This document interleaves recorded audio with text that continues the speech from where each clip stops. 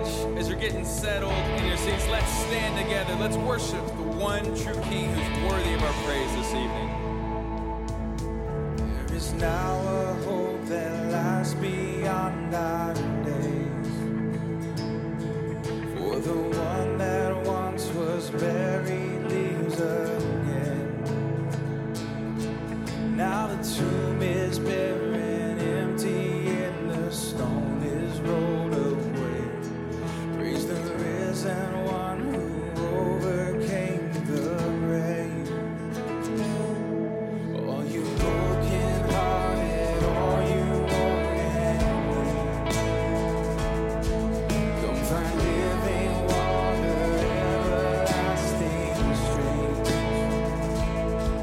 To the wandering spirit, lost and searching, wanting something more, find the risen King who overcomes the world. Let there be dancing in the darkness, and let our song break through the night. Lift your voice and sing that Christ is King, for Jesus is alive.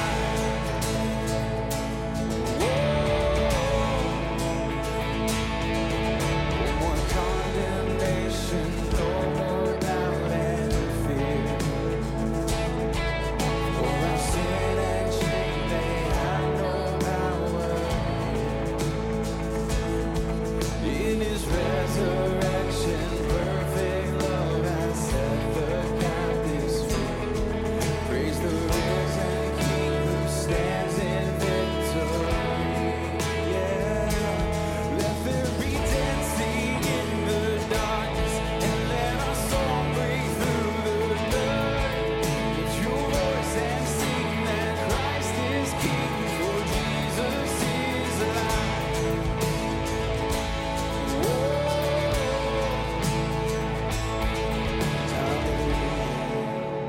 Hallelujah. Death is undone, hallelujah. Jesus has won, hallelujah.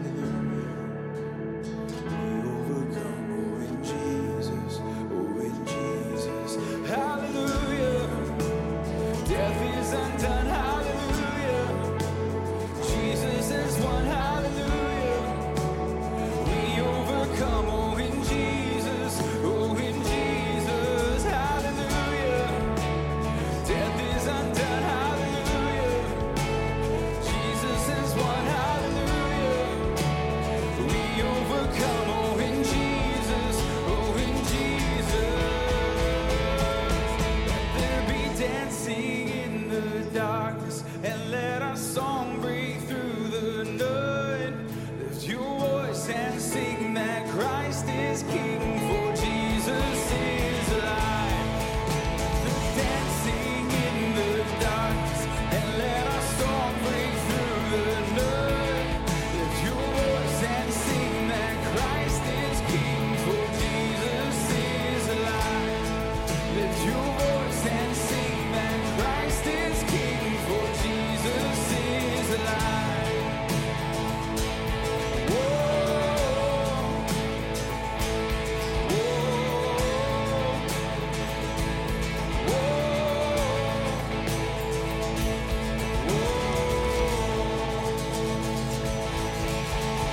Yes.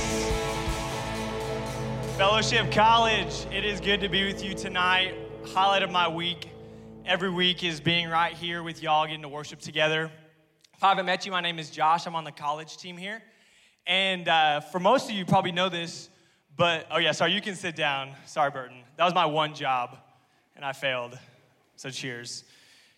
Most of y'all probably know this, but next week is the Super Bowl. Next Sunday night, to be specific. Yep. Any Chiefs fans? Any Bucks fans? What about just like Brady admirers? I can respect it. Okay. If he wins, he's the GOAT, without a doubt. But I don't think in the history of Fellowship College we have ever had service on Super Bowl Sunday. And some of you are thinking, yeah, because that would be crazy. Well, this year we're crazy. And I think, and I'm hoping, some of y'all might be a little crazy too. Because next Sunday, we will have college service Sunday night. And I know a lot of y'all that cheered probably aren't coming. But there was also a lot of you that didn't cheer. And so I'm hoping that you'll be there. And also the Chiefs are going to win by like 40. And so if they're up by a bunch at half, come on over. If the buffalo chicken dip runs out, just stop on by. We'll be here. It's going to be a great night. We also have a special guest with us tonight. Some of y'all might have heard of them. It's called CMM, Center for Mission Mobilization. And we have a video that kind of shows what they do. God is raising up a new generation of laborers to bring his gospel to the unreached. I serve in China, but I'm not a missionary. I live here because the Chinese are surrounded by unreached peoples. I have the privilege of discipling Chinese believers to take the gospel to the unreached. The global church is pouring to reach the unreached. I serve in Kenya, but I'm not a missionary. I serve here because my Kenyan brothers and sisters live so close to unreached peoples. Our team disciples Africans to engage their neighboring countries with the gospel. It's going to take all of God's people working together to reach all of God's world. I've been serving in Peru for the past 2 years, but I'm not a missionary. Our team is here to help Latinos realize their incredible potential to share the gospel across the world with unreached people groups. Today, 80% of the evangelical church lives in Asia, Africa, and Latin America. But right now, they send only 20% of the world's missionaries. I am a frontier mobilizer, and by God's grace, we're helping mobilize the global church to reach the unreached. If I went as a missionary, I'd be a much-needed laborer in the harvest field. But if I go as a mobilizer, I can multiply passion for God's mission 100-fold. The task is too large to do alone. Help mobilize the global church to reach the unreached.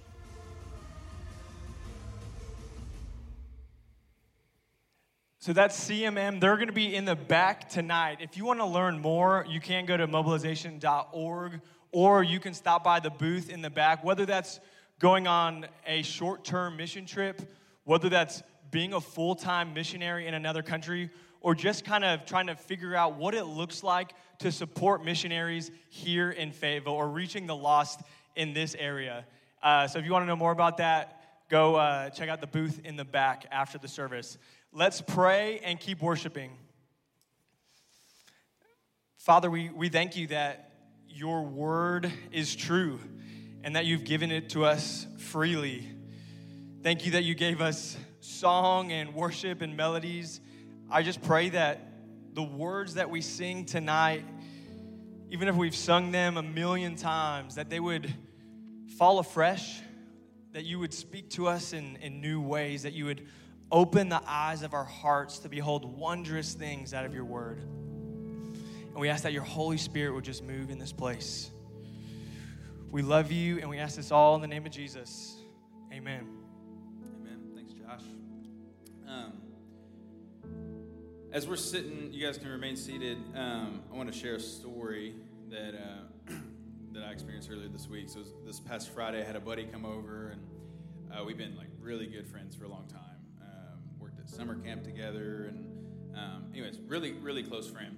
And I was cooking burgers for us, and we were hanging out on my back patio, and I like always get into like pretty deep conversations with this guy, and he's not a believer, and is very outspoken about that. And so again, he's one of my best friends, and so we've had a lot of these conversations over the past decade or so, and they've always been really respectable conversations. Like I can share with him my convictions, and he respects those. He just disagrees with them, and so we had one of those conversations again this past Friday, and you know his objections are the pretty standard ones.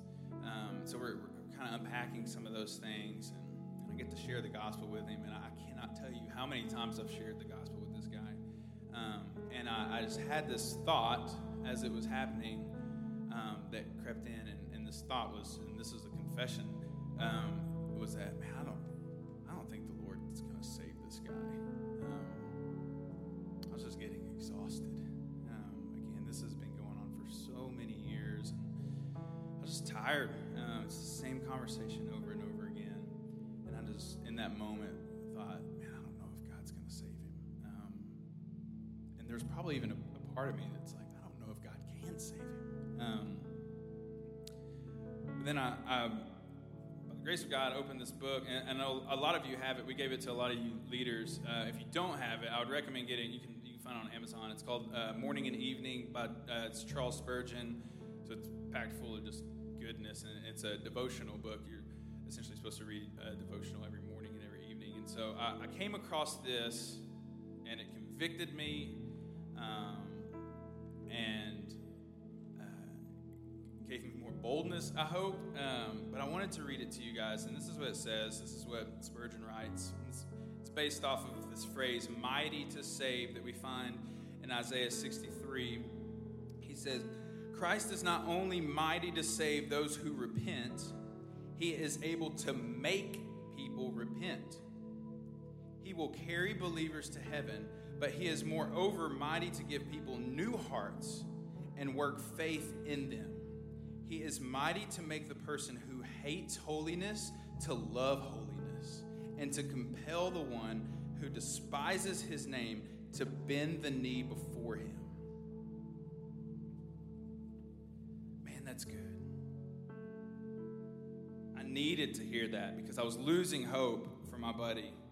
And I'm reminded when we read that of the power and holiness of our Father.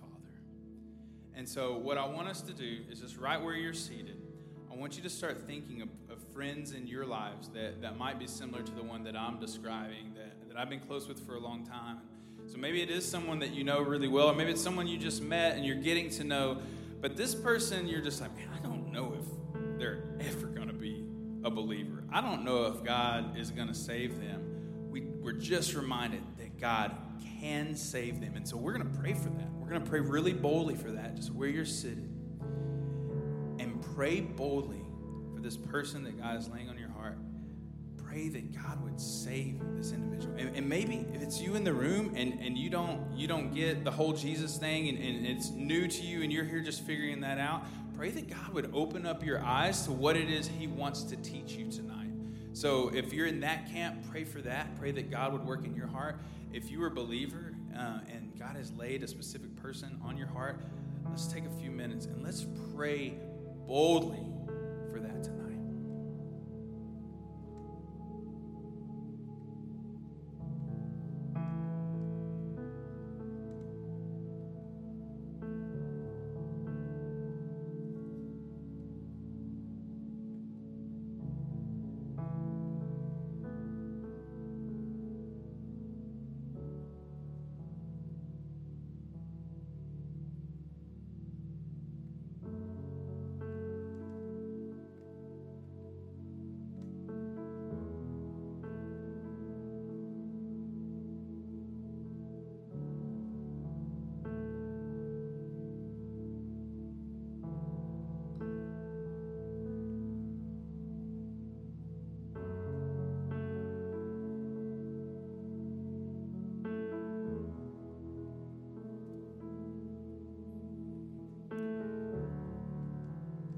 As our prayers rise, would you hear them?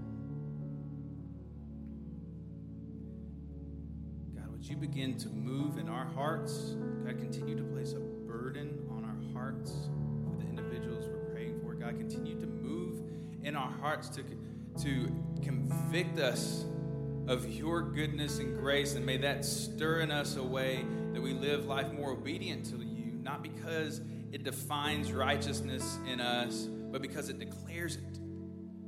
And so, that's our prayer. We remember that regardless of where we are at, God, your heart won't stop chasing after us. And that is good news, because we fight it often. But God, we're reminded that you love us and that you won't stop chasing after us. So that's a truth that we cling to tonight.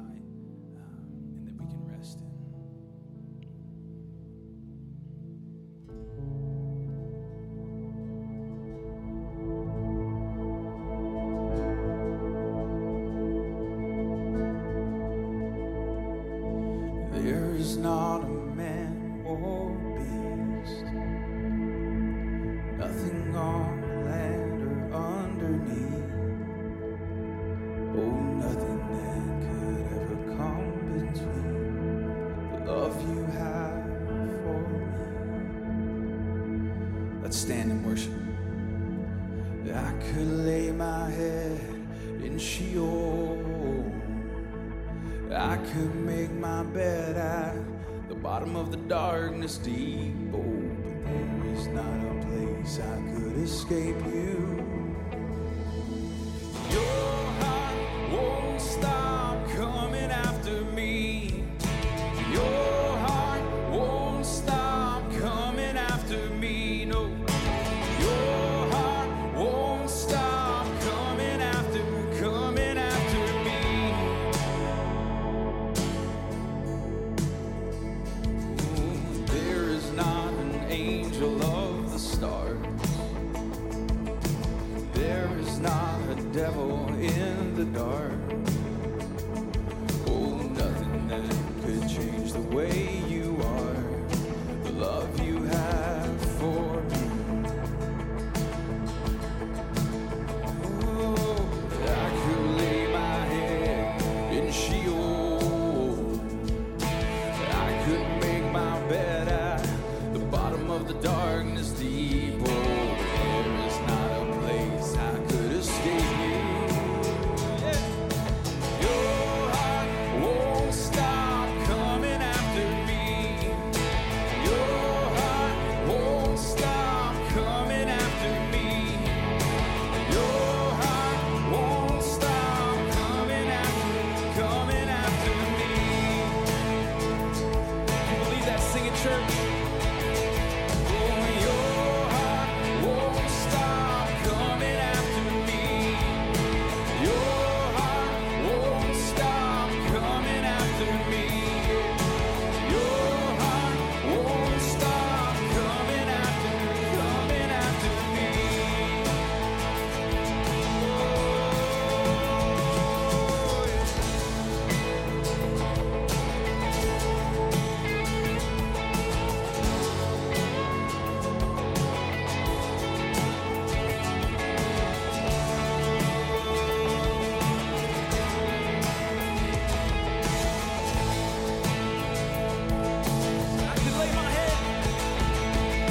I could lay my head in Sheol. I could make my bed at the bottom of the darkness deep. Oh, but there is not a place I could escape you. Your heart won't stop coming after me. Your heart won't stop coming after me. Your heart won't stop coming after me. Yeah. Oh, your heart, yeah, your heart won't stop coming after me. No, your heart won't stop coming after me. You believe that? Your heart won't stop coming after me. Lift that up, church. Your heart won't stop coming after me. Your heart won't stop coming after me. No, your heart won't stop coming after me.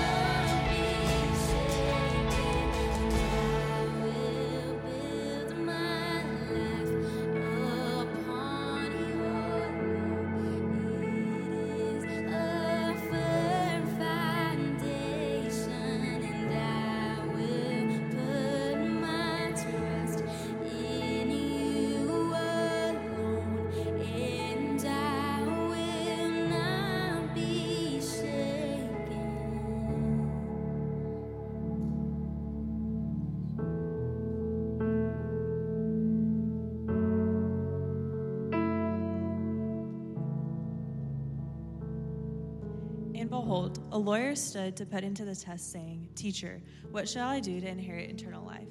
He said to him, What is written in the law? How do you read it?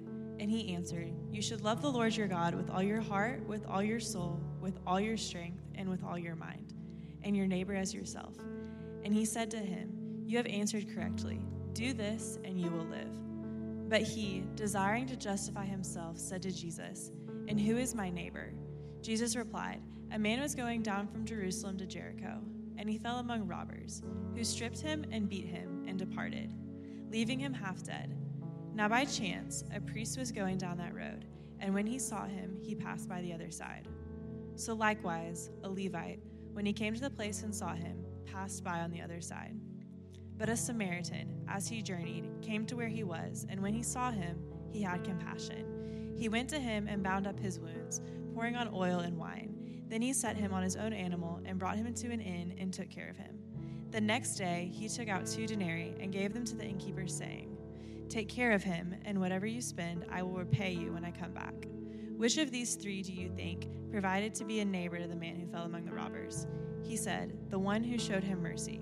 And Jesus said to him, You go and do likewise.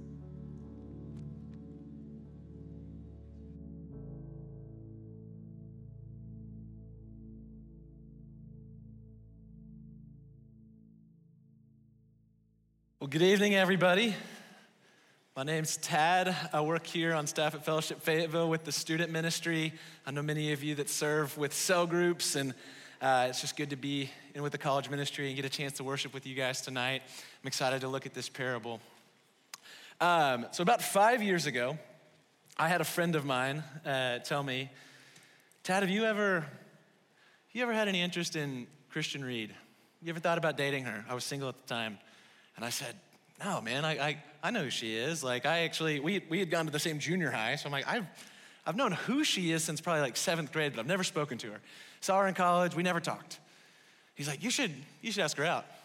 And so, as a single guy, I did. I took her out.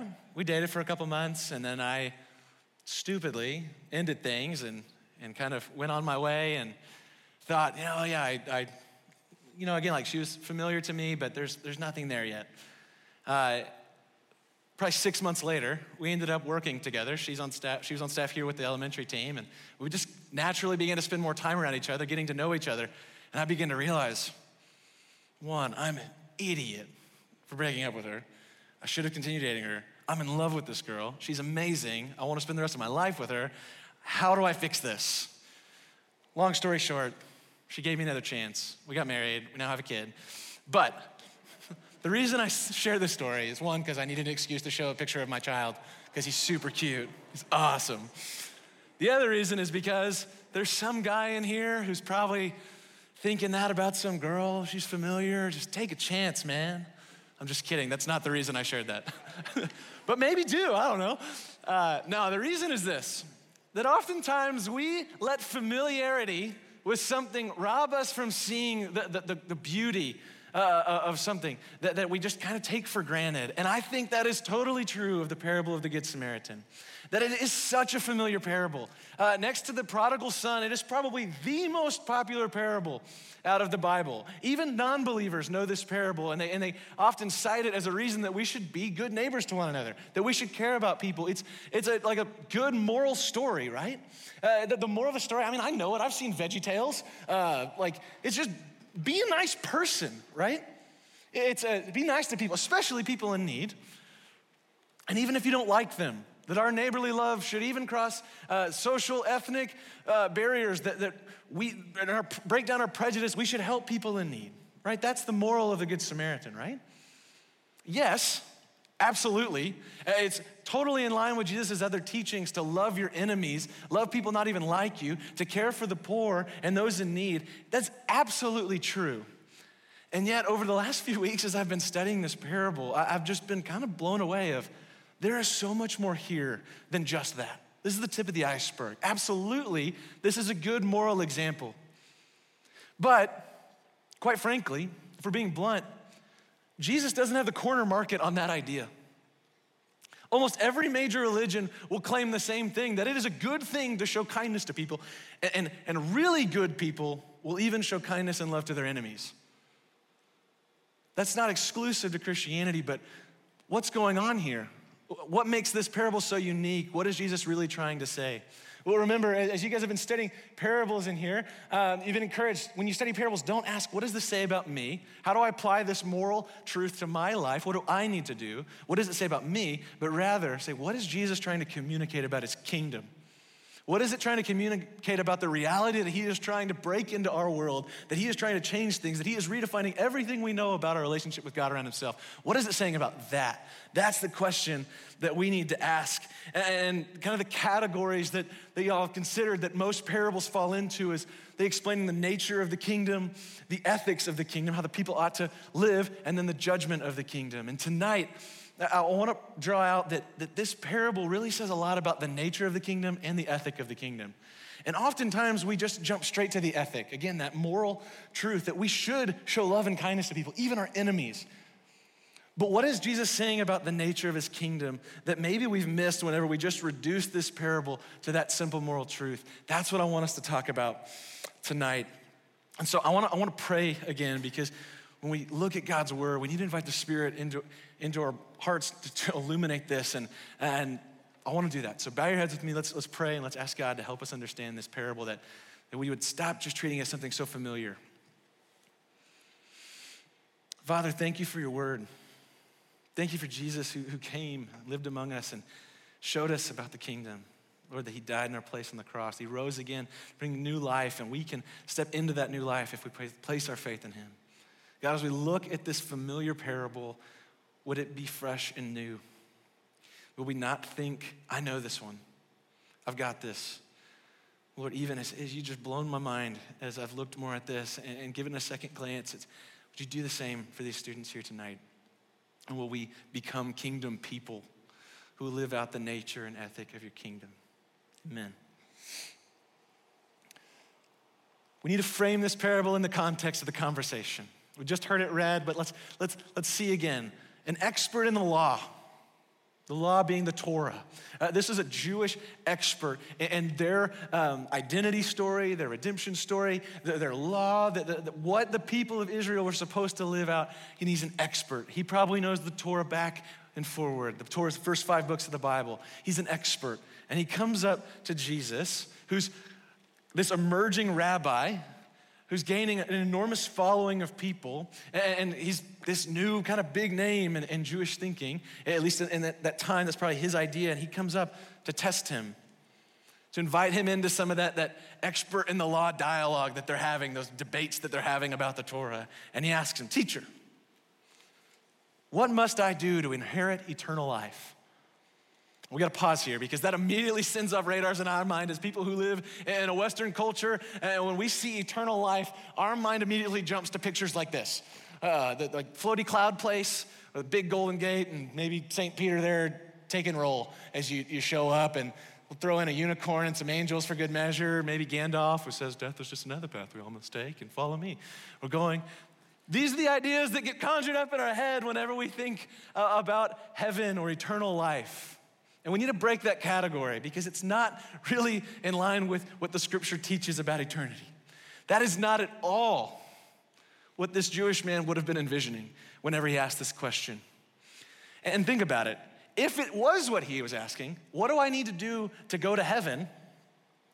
If you know the parable, then your logical assumption would be, he just says, yeah, just be good to people and love even your enemies. And that's whenever you get to heaven, that's when you're gonna check in your ticket. They're gonna ask there, and your check-in, did you get your ticket? Were you nice to people? Were you even nice to your enemies? No, that would be ridiculous, because we know that that's not how this works. That we are sinners saved by grace. There's nothing we can do to earn our salvation. So if we let that be our assumption of what this man meant when he asked that question, we're gonna totally miss the parable. What did he mean whenever he asked that question? Well, for a first century Jew, his idea of inheriting the kingdom was more, when God comes, when God comes down here to put things back in order, and we know that we have already been his chosen people, the Jewish nation, chosen, rescued out of slavery in Egypt, brought into the promised land. They built the temple. They were God's people that were supposed to be a blessing and light to the rest of the nations. And yet things had gone horribly wrong. They're living in exile, and now they're under foreign rule by the Roman Empire. Things are not good. And so he's asking this question, what do I need to do to make sure that I'm going to be on the right side when God does come and put things back in order? Whether in the present, during this lifetime, or will I be resurrected into new life? That their notion of the afterlife was not just this disembodied future forever, but resurrection. Will we be raised again to rule and reign with God the way that he designed human beings in the beginning, to be his image bearers, to play a significant role in creation? That's what he's asking. What do I need to do to make sure that I will inherit the kingdom? It's a little similar, I'll admit, to that question, how do I get saved? But the nuance is important. One, because that idea of a disembodied heaven as the idea of eternity and forever is not the end for us, but resurrection is. That we will be raised to experience renewed creation when God comes. And so, when he asks that question, he's asking, how do I know that I'm in God's people? What do I need to do? And like a classic, I don't know if any of you lead small groups, classic strategy right here by Jesus. What do you think? What's written in the law? How do you read it? You're an expert. What do you say? And he answered, love the Lord your God with all your heart, with all your soul, with all your strength, with all your mind. And love your neighbor as yourself. And Jesus says, you've answered correctly. Do this and you will live. That is the summary of the Torah. It's likely that this conversation happened a lot for Jesus. We see records of it in Matthew and Mark, this same question being posed to Jesus. Sometimes he's the one answering, love the Lord your God with all your heart, soul, mind, and strength, and love your neighbor as yourself. This is probably a common question that the experts in the law often probably got together and say, how do we summarize all of the Torah into one statement? And this is usually where they came. This idea of loyalty to Yahweh and love for neighbor. He's referencing specifically Deuteronomy 6:5 and Leviticus 19:18. And that is how they summarized the entirety of the law. And Jesus says, yes, that's right. If your life is characterized by loyalty to Yahweh, complete loyalty, your mind, your heart, your soul, your strength, every part of your life is an act of love to Yahweh. You're loyal to him completely. And naturally, if that's true, then that would be characterized by a life of love for neighbor. That is the summary. And Jesus says, yes, I agree. That is the summary of the law. That's how you know that you are in God's kingdom. That's how you know you're one of his people. That's how you know that you can hope to inherit the resurrection when God comes to set things right. But then he asks another question, and we begin to see, again, knowing that this is a conversation Jesus had other times too, he probably knew that Jesus was gonna agree with him on this, and then he asks his real question. This is what he really is after. He wanted to justify himself, and so he said, who is my neighbor? If we're gonna say that neighborly love is part of that, is kind of a standard of God's people, who is my neighbor? Again, we see this, and maybe our immediate thought is he really just saying do I really have to love everybody? Maybe he's using that excuse that we have to make. Well, God said I have to love everybody. He didn't say I have to like everybody as a reason to justify not liking certain people, holding on to prejudices. And I wonder though, if Jesus had responded, if that was really what he was asking, do I really have to love everybody? If that's his actual question, Jesus could have fired back, dude, you know the law. Directly around that passage that you just quoted, to love your neighbor as yourself, Leviticus 19, go mark it down and read it later. All around that are other commands to love not only their fellow Israelite, but the poor, foreigners that were living among them. There's laws in there to make sure that they were living justly in regard to the disabled, to the disadvantaged, that they conducted their business affairs correctly, that they didn't show partiality and judgment towards the poor or the rich, that they took care of slaves, that they took care of people who had been abused. He knows that. All of that is totally embodied in that summary statement of love your neighbor as yourself. So I really don't think he's asking, do I really have to love everybody? I think he's asking something a little more specific. And I think the question would probably, for us, be better asked like this. Where do we draw the boundaries of God's kingdom? Who's our neighbor? Who's in? Who else are God's people? And where do we draw the boundary line around that? The Jews kind of operated out of this kind of category of, if God is at the center and his presence is at the temple, then around that there are the priests, then there are the tribe of Levi, and then there are the other 11 tribes of Israel, and then outside of that there's Samaritans who used to be part of the Israelite tribes, but after the Assyrian captivity, they had intermarried with non-Israelites. They had become kind of lost. They're not fully Jewish. They don't fully agree with the Torah that the Israelites had. That they had a different book that was different. They claimed that the temple should not be in Jerusalem, but on Mount Gerizim. They were different. And so there was naturally a ton of conflict over who's actually God's people and who is not. And so any Israelite probably would draw the boundary line here. The priests, the Levites, the Israelites, and then there's this wall, essentially. There's this barrier of entry. If they continue living like Samaritan nations or the Gentile nations, they're not one of us. And so I think he's asking this question to really get at that. Where do we draw the boundary? How do I find myself safely inside that boundary so that I know I'm in? And then they operate out of this conception that anybody who wants to be in the kingdom, anyone who wants to be God's people, they have to come in that boundary. They need to come to us. And they need to adopt Jewish custom, circumcision, go through our rituals, our eating rites, all of these sacraments and rituals to be Jewish people. They need to take on our ethnic identity if they want to share in God's kingdom. That's where we draw the boundary. That is likely a truer context that this parable is told in. Which again, it's the moral truths are totally there. He's still like revealing a ton of his own prejudice here. And yet that is the context that this parable is told in. So now let's read what Jesus says in this parable, thinking of that. If this is how this expert in the law is operating, this is his way of categorizing the world, think about the parable and how it would come across to someone whose mind was in this place. In reply, Jesus said, a man was going down from Jerusalem to Jericho.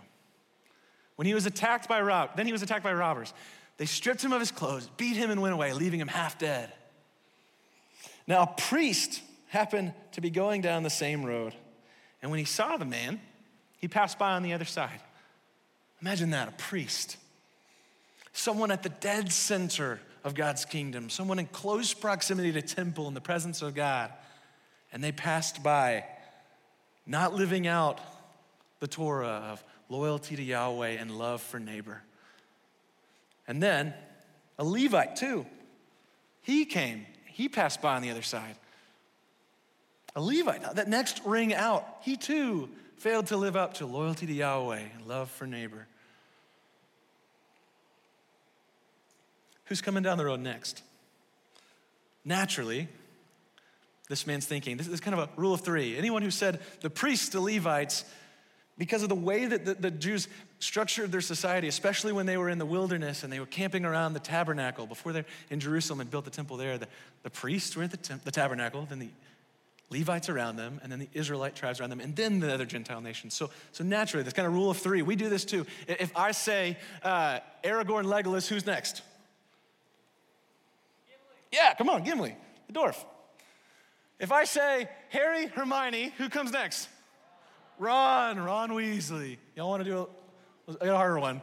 We're going to do a little throwback here. See the Disney fans, all right? Raven, Chelsea, and Corey's the brother. I heard Corey. Eddie, yeah. He's next. Let's do another one, all right? Lizzie McGuire fans? Lizzie, Miranda, and Gordo. That was a fast one. Yes, Gordo, who, if you remember, there was an episode where he had a bar mitzvah because he was Jewish, which reminds me, we were talking about the Jews. Let's go back. You see that? You like that transition? You'll see what I did there? But a Samaritan comes down the road. He skipped one. It was supposed to be an Israelite, but he skipped one. He broke that category. He said, but a Samaritan, as he traveled, came where the man was. And when he saw him, he took pity on him. He went to him, he bandaged his wounds, pouring on oil and wine, giving costly ways to bandage this person's wound and care for him medically. Then he put the man on his own donkey, brought him to an inn, took care of him. The next day, he took out 2 denarii and gave them to the innkeeper. Again, continuing to go way out of his way cost-wise to look after this man. Look after him, and when I return, he's gonna follow up. I'm gonna return. I will reimburse you for any extra expense you may have. And then Jesus poses the question, which of the 3 from the story proved to be a neighbor to the man who fell in the hands of robbers? And the expert in the law had to reply, the one who had mercy on him. Mercy. loving kindness, went out of his way to care for his needs. By the end of this parable, there's been a huge paradigm shift because a Samaritan is now on the inside. This unexpected outsider has proved to be an insider, and these two people who were the most core insiders have now proved to be outsiders. If the boundary line is keeping in the Torah of loyalty to Yahweh and love for neighbor. So we pose the question again, where do we draw the boundary lines of the kingdom? And Jesus seems to begin to answer this. Their category was, again, if you want to be in God's kingdom, you have to come to us. Gentiles, that's most of us. If you want in on God's kingdom, if you want to hope for the resurrection, if you want to hope to be a part of God's plan, you have to come in. You have to take on all of our rituals, circumcision, sacrifices, cleansing rituals, etc., eating laws. And Jesus begins to totally break that. First by claiming this, both in this story, I think, and by example, and all throughout the rest of the Gospels, that the Torah and the temple are now redefined around Jesus. I want to reference John 4, which ironically, Jesus is talking to a Samaritan woman, breaking every category. Super outsider, this woman would be. She's not Jewish, so Jesus has no business talking to her. She's a woman, so he's breaking other boundaries by being a man speaking to her. She's an adulterer, we found out in the story. She should be the farthest outsider, and yet Jesus approaches her, and they have this conversation, and they're asking things. He says, you're at this well, but I can give you water that you can drink, and you'll never thirst again, but instead that water will be a spring of water welling up to eternal life. And they're dialoguing again, but you're a Jew, and I'm a Samaritan, and you say we have to go to the temple in Jerusalem, but we worship God on Mount Gerizim. And he says, woman, believe me, a time is coming when you will worship the Father neither on this mountain nor in Jerusalem. You Samaritans worship what you don't know. We worship what we know, for salvation is from the Jews. Yet a time is coming and has now come when the true worshipers will worship the Father in spirit and truth. That is the type of worshipers the Father seeks. He's reorienting the temple to be himself. There will come a time you don't need to go to the temple to experience the presence of God. You need to come only to Jesus. All the Torah, the Samaritans had a different Torah than the Jews. All of that, you listen to what I say, Jesus says. You have heard that it was said, that pattern in the Sermon on the Mount, you have heard that it is said, but I say. Jesus redefines all of this Jewish culture and this expectation around himself. He's fulfilling the law and the prophets. After this, he says, as far as the boundary line, we're breaking it. Paul picks up on this theme. He knows it and he teaches it all throughout his letters. This is a huge theme throughout the rest of the New Testament when you read it. And he says that Jesus has destroyed the wall of hostility, for he himself is our peace, who has made the two groups one, destroyed the barrier and the dividing wall of hostility by setting aside in his flesh the law with its commands and regulations. You who were once far away, you Gentiles have now been brought near into the kingdom of God through Jesus and what he's accomplished. And Paul will go on and say in Galatians that there's actually no distinction in the kingdom. Understand then that those who have faith are children of Abraham. Scripture foresaw that God would justify the Gentiles by faith and announce the gospel in advance to Abraham. All nations will be blessed through you. So those who rely on faith are blessed along with Abraham. There is neither Jew nor Gentile, nor slave nor free, nor male nor female. All are one in Christ Jesus. If you belong to Christ, then you are Abraham's seed and heirs according to the promise. How do you know if you'll inherit the kingdom? You have faith in Jesus. And then lastly, that notion that they must come to the temple, they must become insiders, they must take on Jewish customs. Jesus breaks that. No, where are the boundaries of the kingdom? We push them to the ends of the earth. We see that in Acts 1:8 when he tells his disciples, you will be my witnesses when the Holy Spirit comes upon you, that you will be my witnesses to Jerusalem, to Judea, to Samaria, and to the ends of the earth. He's teaching us about the nature of his kingdom. I think one of the most amazing stories that models this that we see in the New Testament is in Acts 10, also written by Luke, who I think began to understand this. And there's this story about a man named Cornelius. He's not a Jew. In fact, it says that he was a centurion for the Roman army. Not only is he not an insider, he's one of the oppressive empire people. And yet it says this about him, that he feared God with all his household and gave alms generously to all people and prayed continually to God. What is he modeling by his lifestyle? loyalty to Yahweh, love for neighbor. It says that he has a vision. An angel comes and says, you need to send for Peter. Send men to go get the man Peter and bring him back here, and he's gonna tell you how you can know God. And simultaneously, Peter has a vision. He's seeing all of these unclean animals by the Jewish rituals coming down from the heavens, and Jesus tells him, eat. He said, no, I can't eat that. I'm a Jew. We can't eat these unclean animals. And Jesus says, no. Don't call anything unclean that I have made. And remember, everything is being redefined and reoriented around Jesus. This is foretelling that then he goes to Cornelius, and he's with these unclean people by the Jewish standard. And as he's talking with them, and he begins to realize, no, God does not show favoritism, but accepts from every nation the one who fears him and does what is right, who shows loyalty to Yahweh and love for neighbor.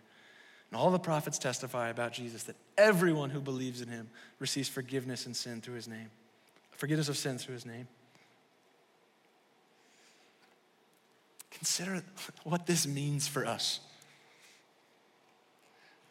That Jesus came and is the perfect representation of God, God himself in the flesh, to fulfill his promise to Abraham that he would bless all nations, that he doesn't show favoritism, he doesn't give privilege to just one ethnic group over the other, but all people can come and be God's people. That we see in the end of Scripture and Revelation that there are going to be worshipers of God from every tribe, tongue, and nation. Jesus' kingdom is so far boundary breaking and category breaking for us. It defies logic. And we get to be insiders if we trust in him. If we place our faith in Jesus, we who were once far from him can come near. That just should expand our understanding of the nature of Jesus' kingdom and understanding this. I don't know, again, I'm just seeing that this parable has so much to say and the implications of it, of the nature of Jesus' kingdoms that we see throughout the rest of the New Testament, them dealing with this. Well, how can the Gentiles become followers of Jesus? Do they have to obey the Jewish customs? And Paul becomes really the big voice in this of no. What Jesus did completely redefined this. He is calling people to himself. And everyone who believes in him receives forgiveness of sins and becomes God's people and can hope in the inheritance of the kingdom. So we talked about the nature of the kingdom, and my hope is that kind of circling back to this parable and maybe seeing that angle of it would then launch us back out to live out the ethic of it. Jesus tells the man this at the end of the parable. Who's the one that proved to be a neighbor to the man? Well, the one who showed him mercy. You go and do the same. Shouldn't we go and do the same? Let's consider again what the Samaritan did, how he showed kingdom neighborliness, Jesus modeled for us what it looks like to be a risk-taking, boundary-breaking neighbor. He saw someone in need and felt compassion. When you see others in need, does your heart break? Both their tangible needs and their spiritual needs, their holistic needs, their entire life. We just spent time praying for people that we know that are lost. Does your heart break for them? When's the last time you've shed tears knowing that your friends are far from God? He went and he bandaged his wounds, pouring on oil and wine, gave of his own resources, risked what he had to show love and kindness and neighborliness, to say, I want you to be included. Bore his burdens, placing him on his own donkey, brought him to an inn and took care of him, followed up, not just counting service as a checklist item, but a way of life. I'm gonna circle back. I don't just wanna check the box of serving someone different than me. I wanna create a relationship with this person and know that they're okay. Risk-breaking, boundary-breaking love. That is what it means to be a kingdom neighbor. That is how someone in the kingdom of Jesus ought to live. Doesn't our world need kingdom neighbors?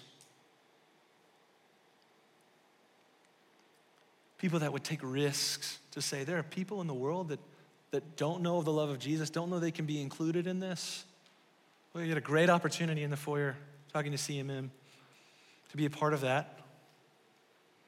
Doesn't our nation need kingdom neighbors? People who claim to be followers of Jesus that don't try to create new walls of hostility and boundaries to Jesus' kingdom, adding to what Jesus said of what it means to be a follower, claiming perhaps an example that if you're gonna be a follower of Jesus, you must also be a part of this group, this political ideology, check all these boxes. Are you gonna add to Jesus' words of what it takes to follow him? You're gonna add to loyalty to Yahweh and love for neighbor, and you think that you have the wisdom that surpasses all wisdom, that you can define exactly how that looks for the people, and you put up walls to keep people away from being an insider in Jesus' kingdom, who Jesus has said are included? I think our nation definitely needs that. Our city needs kingdom neighbors. To go out of their way to care for the needs of their neighbors. Go out of their way to say, I don't want anyone in Fayetteville to be a stranger to God. I want to go find them and bring them in to this community. That they would place their faith in Jesus, that by extension of placing their faith in Jesus, would be fulfilling the law of loyalty to Yahweh through Jesus and love for neighbor as the Spirit indwells them and they go out and they begin to live that way. Our city needs that. Your dorm needs that. Your fraternity, your sorority house needs that. Your apartment complex needs kingdom neighbors. Your friend group needs kingdom neighbors. People willing to take risks, to ask those questions, to share the gospel with friends that are lost. Your family needs kingdom neighbors. What would it look like for Fellowship College ministry to take this call seriously and say, I cannot believe that I, who once was an outsider, have been included through Jesus. I want to take this message to the ends of the earth, and I'm going to start right here today.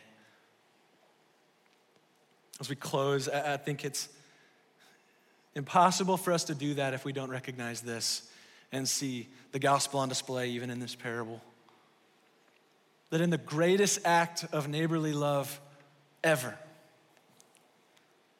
Jesus, who is in very nature God, other than us, in the kingdom of heaven, a realm completely outside of our own that we have no right to claim because of our sin,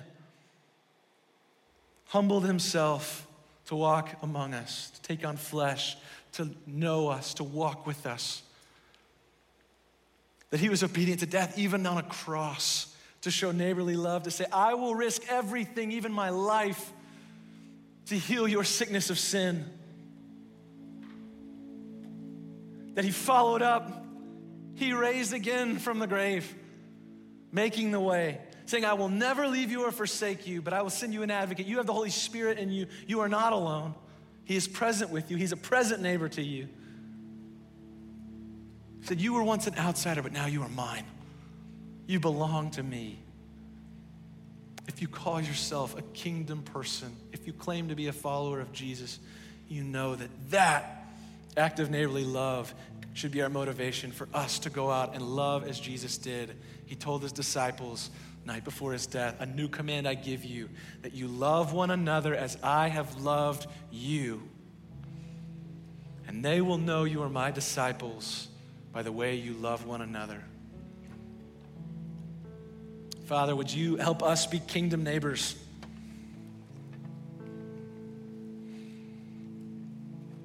That we wouldn't be able to take it that there are people in our city that don't know you and have never been invited into your family. That we would take risks financially,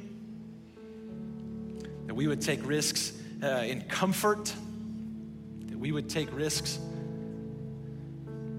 every day to cross boundaries that our world has put up and said, these groups don't mix, but we would say, no, every group is invited into Jesus' kingdom. We are now one family, united. There's no distinction.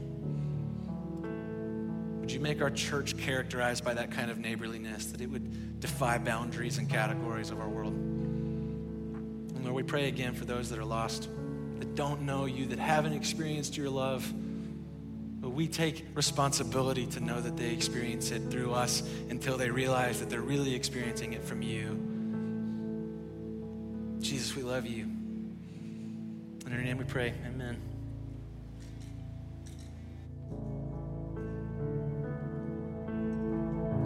Church, as we hear about God's great love for us, we get to now respond in worship. Let's stand together and let's sing. How great the chasm that lay between us, how high the mountain I could not climb. In desperation, I turned to heaven and spoke your name into the night. And through the darkness, your love and kindness poured through the shadows of my soul. Your work is finished, the end is written. Jesus Christ, my living hope.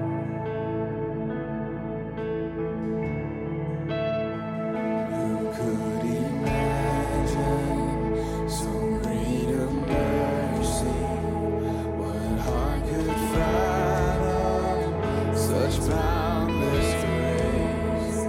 The God of ages stepped down from glory to wear my sin and bear my shame. The cross has spoken.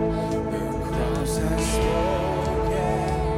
I am forgiven. The King of Kings calls me his own. Beautiful Savior, I'm yours forever. Jesus Christ is my living hope. And hallelujah, praise the one who set me free. Hallelujah, death has lost its grip on me. You have broken every chain. There's salvation in your name. Jesus Christ is my living hope. And hallelujah, praise the one who set me free. Hallelujah, death has lost its grip on me. You have broken every chain.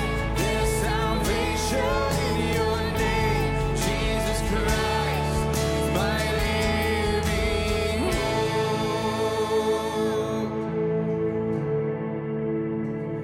And came the morning and sealed the promise. Your buried body began to breathe.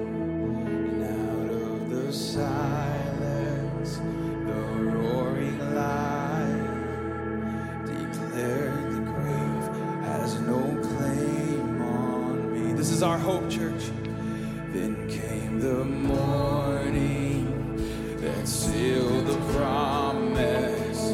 Your buried body began to breathe. And out of the silence, the roaring lion declared the grave has no claim on me.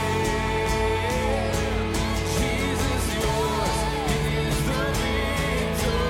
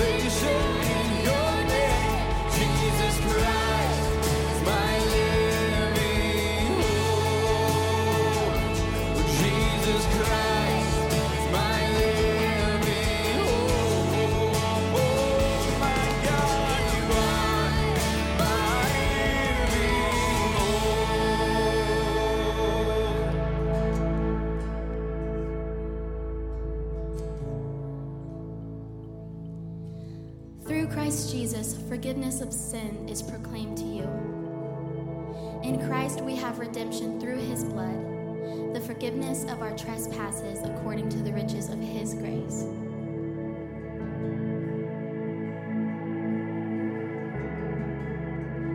And I cast my mind to Calvary, where Jesus bled and died for me. I see his wounds, his hands, his feet, my Savior on that cursed tree. And his body bound and drenched in tears, they laid him down in Joseph's tomb, the entrance sealed by heavy stone. Messiah still and all alone.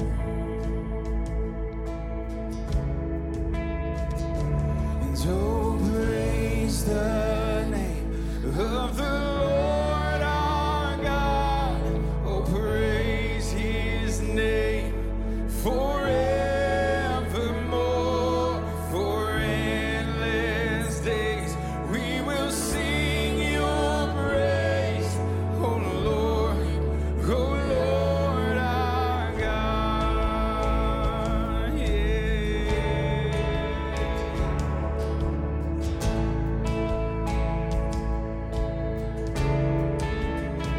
And on the third, at break of dawn, the Son of Heaven rose again. Oh, trample death, where is your sting?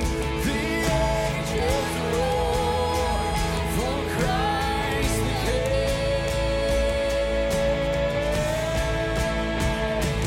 Oh, praise the name of the Lord our God. Oh, praise his name forevermore. For endless days we will sing your praise.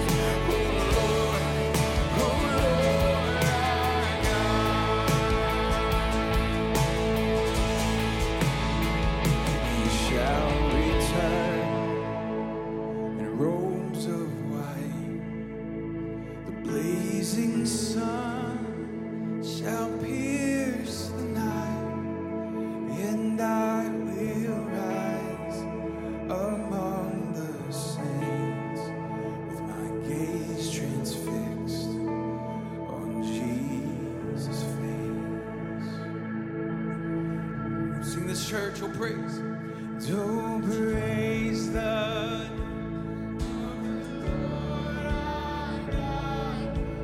Praise his name forevermore. For endless days we will sing your praise. Oh Lord,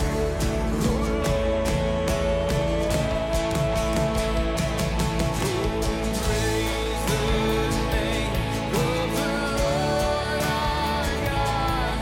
Oh, praise his name forevermore.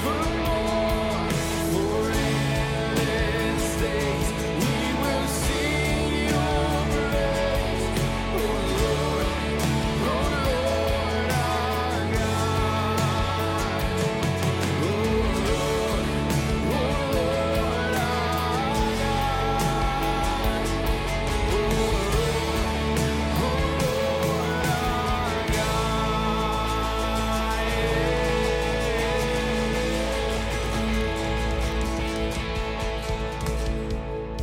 We sing your praise, O Lord, and you are worthy of that praise, God.